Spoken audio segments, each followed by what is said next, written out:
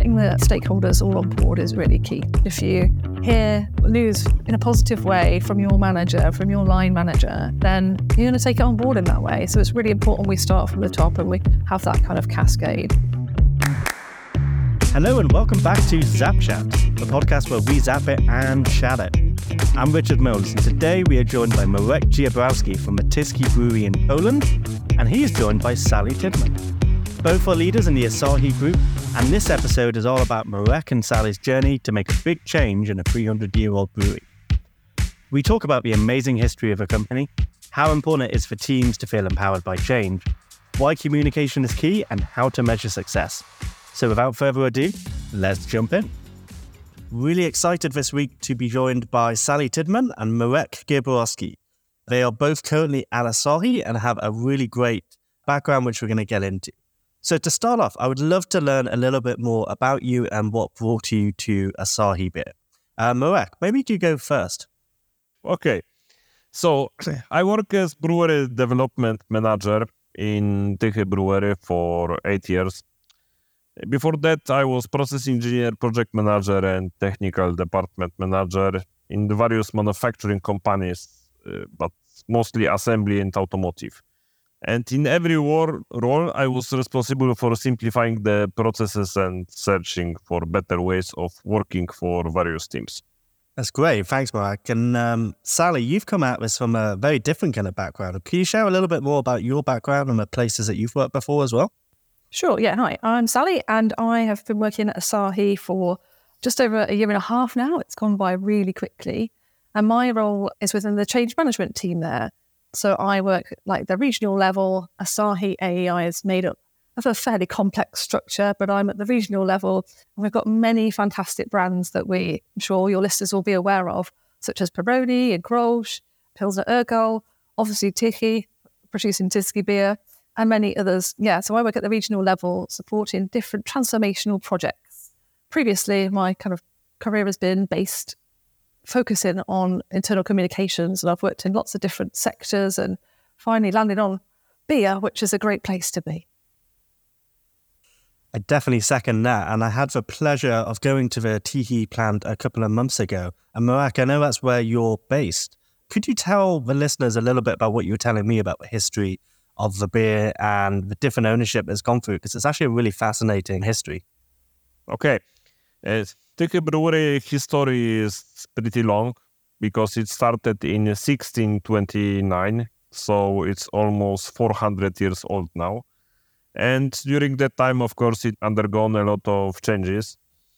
Recently, by recently I mean last 30 years, brewery underwent several changes of owners. So it was state-owned, then private-owned, then it was part of SABMiller. And SABMiller was the second brewing largest company in the world, second after AB InBev. Then AB InBev decided to purchase SABMiller, so we were part of AB InBev for a short time. But after that, AB InBev decided to sell part of its business, and we were acquired by Asahi Group, and it was 5 years ago. So we underwent a lot of, organizational changes in last years. And also we underwent massive rebuild of infrastructure. So we have new equipment, new machines, but in old historical buildings that mostly date to 19th century. Such incredible old buildings. Really like kind of magical place to work. I'm sure maybe some of that shine has gone for you, Marek, after working there for so long. But when you visit for the first time, it's something really, really great. It's definitely something that struck me. And something you said there was really interesting. It used to be state-owned because, of course, this is in Poland, so it was part of the Eastern Bloc. Can you share a little bit about the change that it went through over the last kind of 30, 40 years especially? Because that must be fascinating. But I know that you've got some people at the site who joined in sort of the early 70s. They've been here ever since. What is the change that they've gone through over the last 50 years? So for somebody who, of course not me, but for somebody who started to work here 40 years ago, so in 1970s, he underwent first the phase of the brewery that was owned by state in, let's say, socialist, communist times. After that, after 89, the brewery was purchased by the private owners, so a lot changed. But the biggest change was after purchase of SABMiller, because this was when the biggest investment was made. So brewery capacity grew from 1 million to 7 million of hectoliters of beer per year. We're one of the largest breweries in our group. And a lot of infrastructure was built, a lot of new people come, a lot of procedures, different ways of working were implemented. In around 2005, we implemented WCM, which is world-class manufacturing. This is a kind of continuous improvement, lean manufacturing system. And it also introduced a lot of changes to the ways of working. And now we continue that journey with the Asahi Group, with the Asahi Way program, which is also based on lean principles. It's amazing the amount of change that those people must have gone through.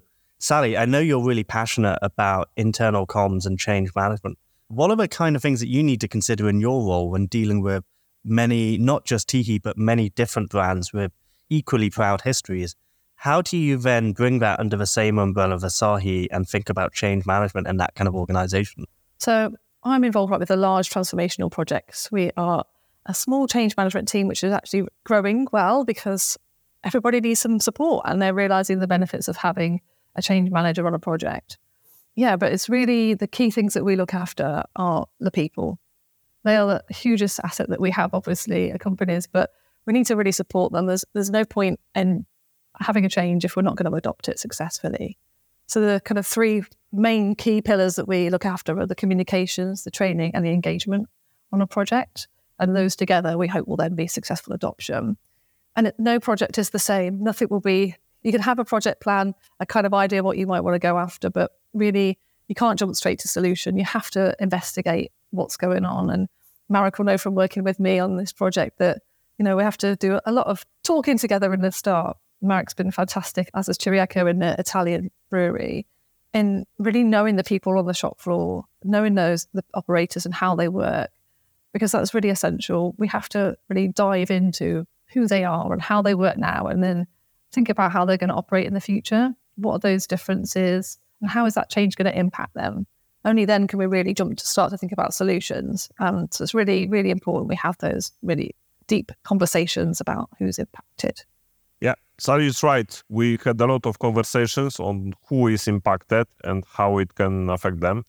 Of course, it's not only, let's say, position related or the workplace related. It's sometimes personal related, because some of the operators, let's say, joined our company 1 year ago. Some of the other operators work for 30 years. Yeah? So there's a big difference between the experience, different ways of working, different approach to life sometimes in general. So we have to approach almost individual. That's right. To think about all those different categories. Absolutely. And do you tend to find that the stereotype being that people who are newer in the job or younger in their career, they tend to be more open to change? Is that a stereotype that you found? Not always, because we sometimes find out that people who work for almost 40 years in the company underwent so many changes that this is just another change for them, and they accept it because they know that there are changes. They underwent so many big changes that implementation of new application is not a big change for them. That's really interesting. It is really interesting. And I think another thing that we can also jump to the conclusion, especially when we're implementing technology, that maybe the older generations may not be as savvy with the technology. That's not always the case. Often it is, but we can always jump to those conclusions. So we just need to also be careful of that. Some people need more guidance just because they don't have a phone, for example. We just need to think about how we position it always. And Sally, we've got the pleasure of working with Asahi at the moment on an implementation project. Are you able to share some of the learnings that you found around that? For instance, we were talking about the Peroni site launch. Can you tell us a little bit more about what that looked like and how you went about planning for that? Yeah, so we have different approaches for the different markets. We have to always think about that. And so for Peroni, that also launching the same time as in Tiki, but they were keen to do a bit more of a big bang, a bit of a launch for when they went live. They've got a number of operators on the floor and 3 different shifts, so it's a bit of a challenge sometimes to manage how you're going to facilitate that. But what we decided to do was, get everybody some coffee and some croissants and have those kind of available for all 3 shifts. And some of the fun things, like a little bit of a quiz to recap on the knowledge that they'd learnt in their training, and also to try and capture some feedback directly from the operators. Now, we asked them kind of verbally in the training, after the training, what they thought, how they were feeling, but nothing was kind of captured, written down. So this was an opportunity to gather that feedback. But also a bit of fun as well. We made sure we had like a frame that you may see that people often have for Instagram at parties, that they take photos with it. We did something similar within the brewery as well. So yeah, lots of different things and some videos and stuff going on as well. So it really helped to tie people to the project, really show the importance of it. And also, that it's a project that's come from regional level. It's a big transformational project, and they're really pivotal in this, that they, use the tool, give their feedback as a pilot. We need to make sure it's successful, because based on how they think and feel, it will potentially scale to the different markets. So yeah, really just trying to show them how important they are in this process. And Marek, at the same time, we were also launching in Poland. Did you take a different approach than with Peroni? And what was common and what did you need to change? We launched at the same time in Rome and Tychy. So we piloted the new solution because we wanted to test it within 2 environments. Our breweries are not very standardized because there were different owners before. And some of the systems are different, especially in case of infrastructure and other IT system. But with that also came a different way of working. Because if the other brewery was using different IT systems, their way of working was a little different because it was adjusted to that system. So we had to take this into account. And we wanted to test how the new solution behaves in different environments, but at the end we find out common standards for most of processes, and we were able to standardize a lot of things that were not standardized before. So looking forward, it was a good change. Thanks, Marek. And Sally, with your experience at not just manufacturing, but a whole range of different industries, what are the commonalities that you've seen with change management? And for the listeners, what would you say are the key considerations when making any kind of big change in their organization? Well, for full disclosure, this has been my first change management role. So previously, like I said, working in internal communications. So really, this has been my first step into change management, and it's been really great to do so, especially partnering with Marek. But my learnings from that journey are that you can't really skimp on the big things. You've really got to invest the time in talking to people. There's different deliverables that everybody has to meet on a project for sure. And there's different templates that you need to fill in. But the really key things are the conversations, making sure that you've got the right people, the right stakeholders in a room to talk about what's happening. And whether that's, thinking about your stakeholders and the impact, whether it's looking at the change in the impact, because those few things really help you and are really important and vital towards creating your change management plan. And no way could you start to jump straight to how you're going to manage the change without having those conversations. So they're really, really critical parts of the process. And, obviously doing all the fun engagement part may seem a bit over the top to some people, but it's really made a difference. People feel like they're connected to the project. And I think it's critical too to go into, when you launch something new, that you have a positive mindset. And that's what we're always striving for, that we create that kind of positive vibe amongst the operators, amongst the end users, so they feel like ready and they've been brought along on the change. It's not just something that's happening to them. Great. Thanks, Sally. And what's the difference between communication and change management? Because I perhaps naively would group them into the same category, but what's different between the two and what are the commonalities that you can share? Sure. So like I maybe mentioned before, change management's made up of those kind of 3 key pillars: communications, engagement, and training. Whereas I guess it was an easy transition for me, being kind of in internal communications before and sometimes focusing on engagement, that really I was just adding the training part into it. It's something also I've done before in my past, so it's not a huge leap. When I say training, I'm not facilitating it. I'm more supporting, making sure it's been organised and making sure, everybody's ready for it. So that's really, it wasn't a huge leap for me. With regard to internal communications, it really lends into change management to make sure that everybody knows what they're doing, is supported, has the right information when they need it. So they are quite similar in that way for me. And so, yeah, it's not been a huge leap between them. Marek, we've been talking a lot about change management around systems, but this could equally be around work processes. I know that Tihi, especially with the different owners it's had, has gone through a variety of different world-class manufacturing programs. I'm wondering if you can talk a little bit about the change between different organizations and how that's changed work process for the front line. Okay, so up to SubMiller acquisition, we didn't have a specialized manufacturing, let's say, system. And after this acquisition, we started to implement WCM, which is world-class manufacturing. Then it was renamed to SubMiller Way, but it was mostly the same. And then after acquisition from Asahi, we started to implement the Asahi Way. But the good thing with all of these systems is that those systems are based on the same concept, because it all comes back to the Henry Ford, who implemented the modern assembly line in his factories in 1930s, and then to Toyota production system. So the first real complex lean system in manufacturing. After that, many companies started to use those kind of systems. For example, Fiat uses also world-class manufacturing. SubMiller has world-class manufacturing. Caterpillar has Caterpillar production system, but it is all based on the same lean concepts.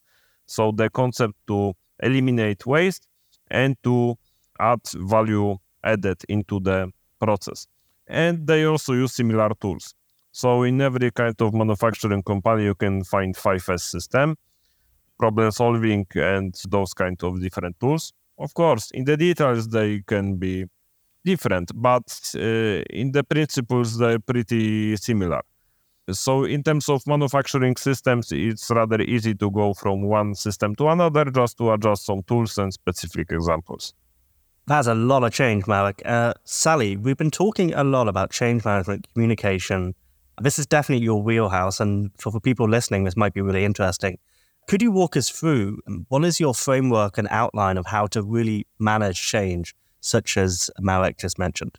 Yeah, sure. I mean, we follow a certain methodology, the 4D methodology at Asahi. So we have a certain ways of working that we have to follow, various deliverables through the stage gates. I mentioned a few of the bits before, I guess, but we have the deliverables that we have to do. And then there's also additional kind of things that we add into just to support projects, an extra flourish, if you like, to make sure everybody is feeling well connected. No pun intended with our connected worker platform project that we're doing. So yeah, like the key one at the start is to do your stakeholder mapping. So the first key thing to do is kind of get some post-it notes and get your group of stakeholders that you have in the room to write down everybody that they think might be impacted on the project. So like it's really thinking about all those kind of edge cases too, like, oh, okay, so HR aren't directly impacted, but we probably need to let them know, for example, because people are involved in this, and what if there is a problem, or what if we do need support from them? So all that kind of really good detail is a really nice session, actually, because it really gets people's brains thinking, like who and why and what. And then we try and put them into kind of categories of the level of impact. And from there, that really helps you build out your stakeholder mapping document so you can kind of formulate it into an Excel template. But like I said before, this is really about the conversations with the people and really getting to know the operators through somebody else in this example. Then we can move on after that to another key thing is branding up the project. I think it might seem like a really small thing, but to get a name that everyone's agreed on, have a bit of a brand for it, so when you communicate, you're feeling connected. You can use that on everything that you do. So yeah, that's another kind of extra piece there. Another next one really then, as we move along the stage gates, is to do your change impact assessment, which we talked a bit about before. So you know who your stakeholders are, but then in line with the process mapping that we did, it was really useful to be kind of a fly on the wall for those sessions when the processes were being mapped out, to kind of find those places where everybody was aligned. But it was really good to hear the conversations. It meant we didn't have to spend quite so much time in duplicating effort, because I knew the processes then in those sessions, and I knew then what the future state would look like. And then we could just talk about the current state. And then obviously then you can see the differences and therefore the change that people are going to have. So then you have your people, you have the change, and then the next thing really is then to work up the plan. So how are we going to, support these people in this adoption? So there's, lots of different things that you often will do on projects, but the communication piece is massive. Who needs to be communicated to and when, and who's going to do it? So another huge piece is really engaging with the senior stakeholders. So who's the project sponsors? How are we going to utilise them in the project? Are they on board? Do they understand what change management is?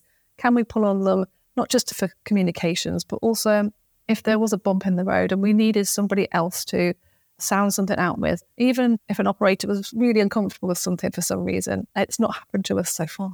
I can't foresee it happening on this project, but it does happen sometimes in other projects where you need support from the senior sponsors to, talk to the operators or the end users just to make sure that they're feeling calm. So, getting the stakeholders all on board is really key too. We know that, I think pretty common knowledge, if you hear good news or news in a positive way from your manager, from your line manager, if it comes across positively from them, then you're going to take it on board in that way. So it's really important we start from the top and we have that kind of cascade, because when you've got them on board, it helps go from the bottom too. So they're the kind of really key things. Communication, change, support. That's great, Sally. And once you've done this, how do you measure success of a project? So we certainly will be measuring the success a few different ways. We have formulated like a success criteria, which looks at a few different elements, including like the user adoption. And Marek has helped create the survey, which is being shared with the operators on the floor. We ask them to complete it on a weekly basis at the minute, just to gauge how they are feeling about it. Marek, I don't know if you want to talk about that a little bit yourself. Yes, we constructed a survey in which we have 12 questions. And operators answer according to the standard survey scale. It's from strongly disagree to strongly agree.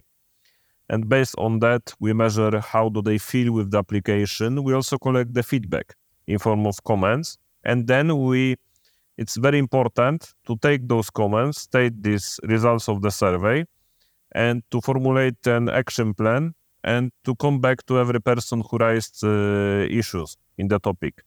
So when we push a next round of the survey, we know that those topics were addressed, or we have some plan for that. So it's very important not only to collect the surveys, but to make actions for the specific points raised. And we find out that this is a very good way both of measuring how the application is received by the team, but second is a kind of improvement tool. So we can implement fixes or new features for the points that they raised. There's other ways as well that we're looking at tracking the success. So we've also got some adoption KPIs where that's more of a kind of hard look at the system to see where we see people are using the tool. So is everybody signed up for it?